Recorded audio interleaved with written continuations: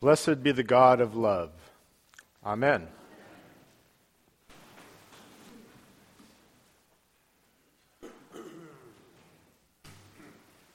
The religion writer and well-known Episcopalian Diana Butler Bass is encouraging Episcopalians during Lent who use social media to post on Facebook or Twitter nuggets of wisdom they hear during sermons or in services, with the hashtag, which is the # if you don't know what that means, with the hashtag Sunday Wisdom. Sunday Wisdom. Sunday Wisdom. So if you're on social media and you hear any wisdom, I encourage you to post it. If you hear no wisdom at all in this sermon, I encourage you to make some up and post it and just say, this is what I heard at St. John's, even if you only heard it in your head. And it's wisdom, that'll count. Speaking of Diana Butler Bass, I also noticed her and several people on Twitter making a note that today is the day that we hear this famous verse from the Gospel of John, John 3:16, which is often called the Gospel in miniature, for God so loved the world, that everything you need to know about Jesus Christ is contained in that one verse. And she was noting, for all you numerological folks out there, that 3:16 was being read on 3:16. So whatever cosmic significance there is to that, I don't know, because people are also noticing that Easter falls on 4/20, which is a completely different celebration that you will not encounter at St. John's on 4/20. Google it.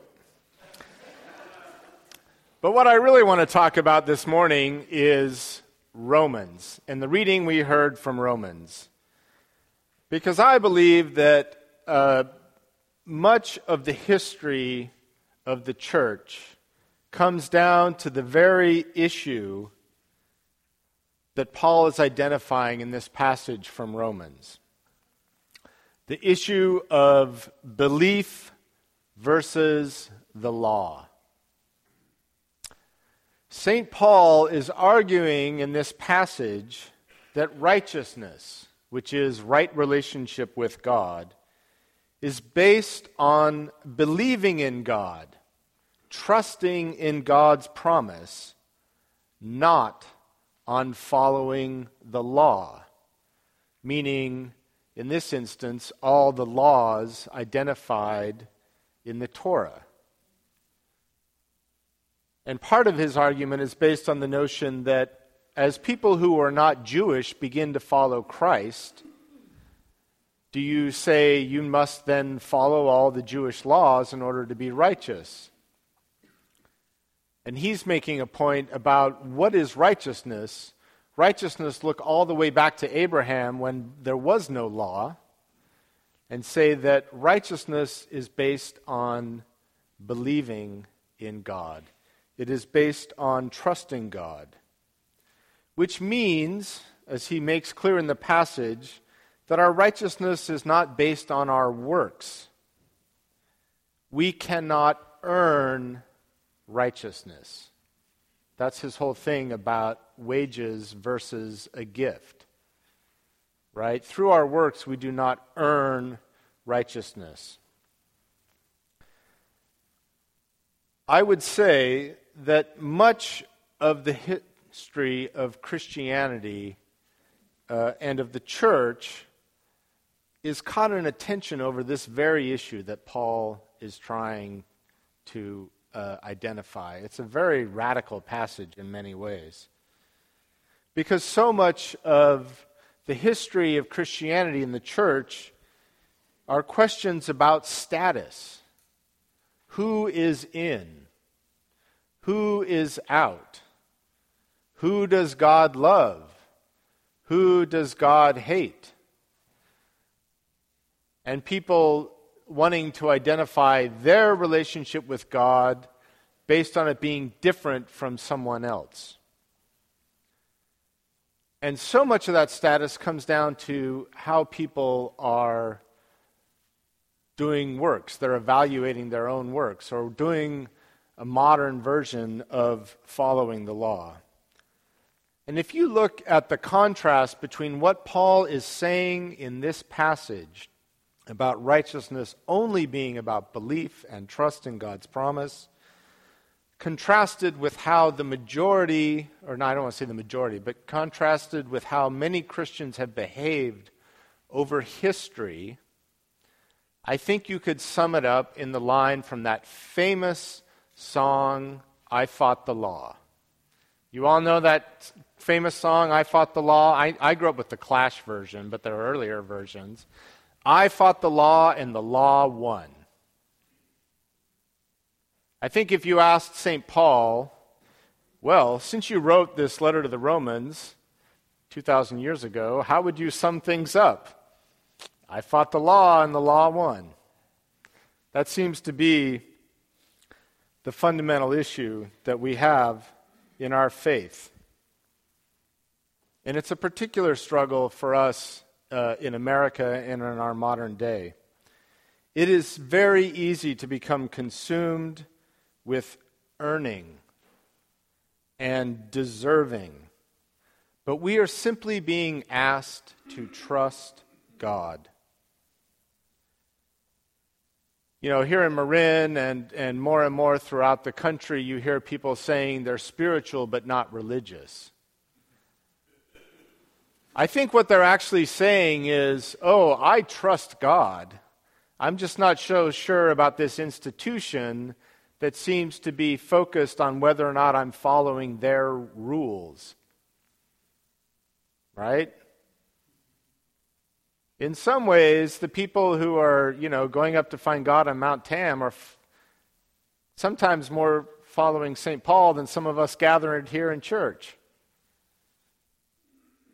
The challenge then for the church is to try and show how this institution is about being the place where you encounter that relationship, where you come to give thanks, where you come to express that belief, where you come to show and live into that trust. There's a meme going around on the internet right now under the title, Things Jesus Never Said. And it shows a famous painting of the feeding of the 5,000. And under it, it has the words Jesus is saying. And Jesus in this image is saying, I can't feed all these people. It will destroy their incentive to better themselves.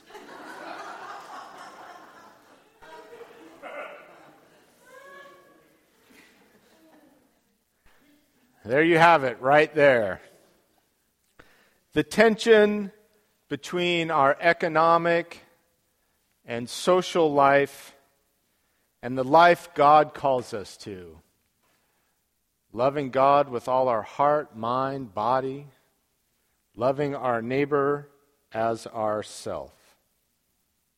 That's the tension right there. And in this country, much of it has come down to, perhaps you've all heard of the Protestant work ethic, which initially was a notion that we are saved by grace, and in gratitude for that, we do good works. And that's really the idea, right? You don't follow the law because it's the law. You do the kinds of things that are in the law because that's what you do when you're expressing the life that God calls you to live.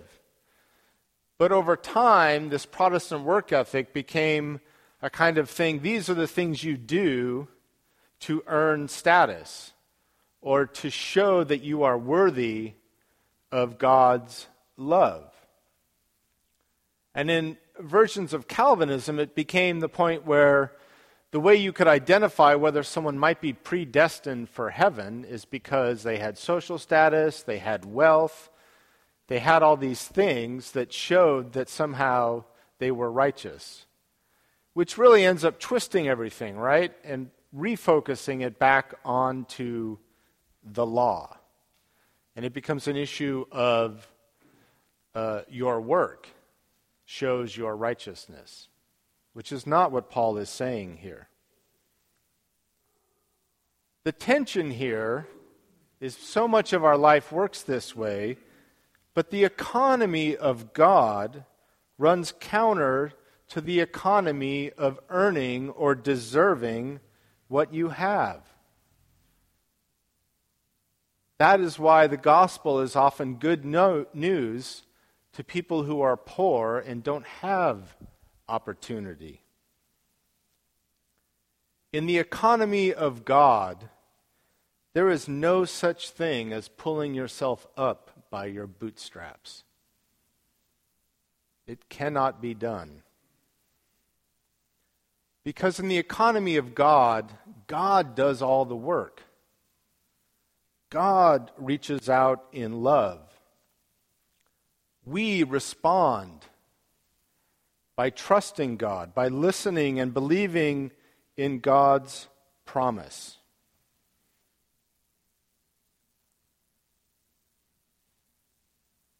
It's a totally different than how we live so much of our lives, especially in this country. And I find it very hard to transition. I think that's part of why it's hard to be a Christian, because some of what the gospel is calling us to do is so different than how we live most of our life.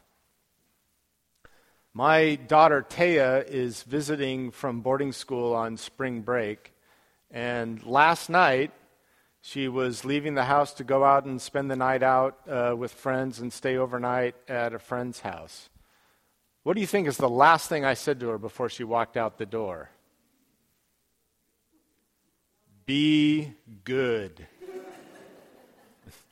Right? Follow the moral law. What I think I was really saying was, don't do anything I might have done when I was your age. That's really what parents do, right? Be good, right? It's so easy to fall into that pattern of behaviors and rewards. But we're being called to transform things quite radically in this passage. And this holy season of Lent, I think, is a really good time for us to just try to step back a little. Right? When you talk to many people at St. John's about, what would you change in your life? Often they say, I'd be less busy. And part of Lent is a time to maybe be less busy and try to live into God's economy a little more, and maybe a little less into the social, financial, and political economy that rules so much of our lives. It's a time to enter into a spiritual economy, to enter into God's inclusive love, a time to live into the invitation of this passage, which is quite radical. It's very inclusive. What is the one requirement to be righteous?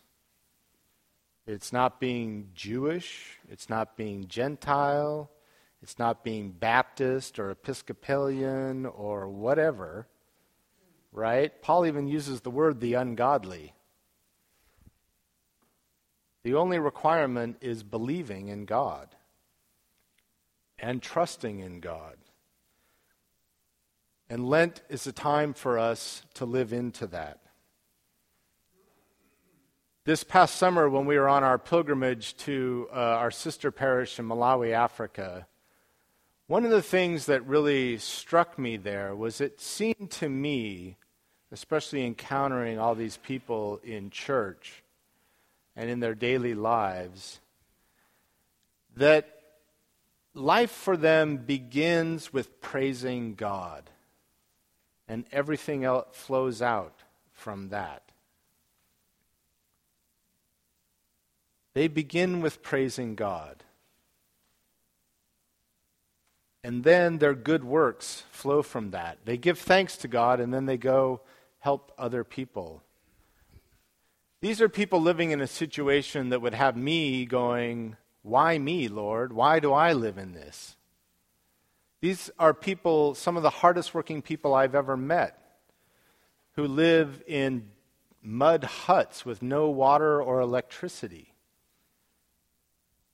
So the economy of earning your way out of that doesn't exist. But they begin with praising God.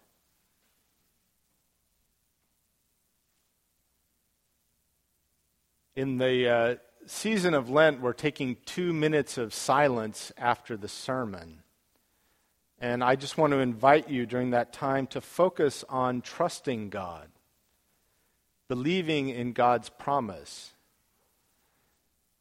especially believing in God's love for you, because that's the other side of this, is we often get caught up thinking we have to earn God's love, or that somehow we don't deserve God's love. We don't get a choice. God acted first. God acted in love and reaches out to love in love for all of us. And we need to decide if we're going to respond to that love by trusting it. I think in this season of Lent, the true song of all Christians is, "I fought the law, and God won."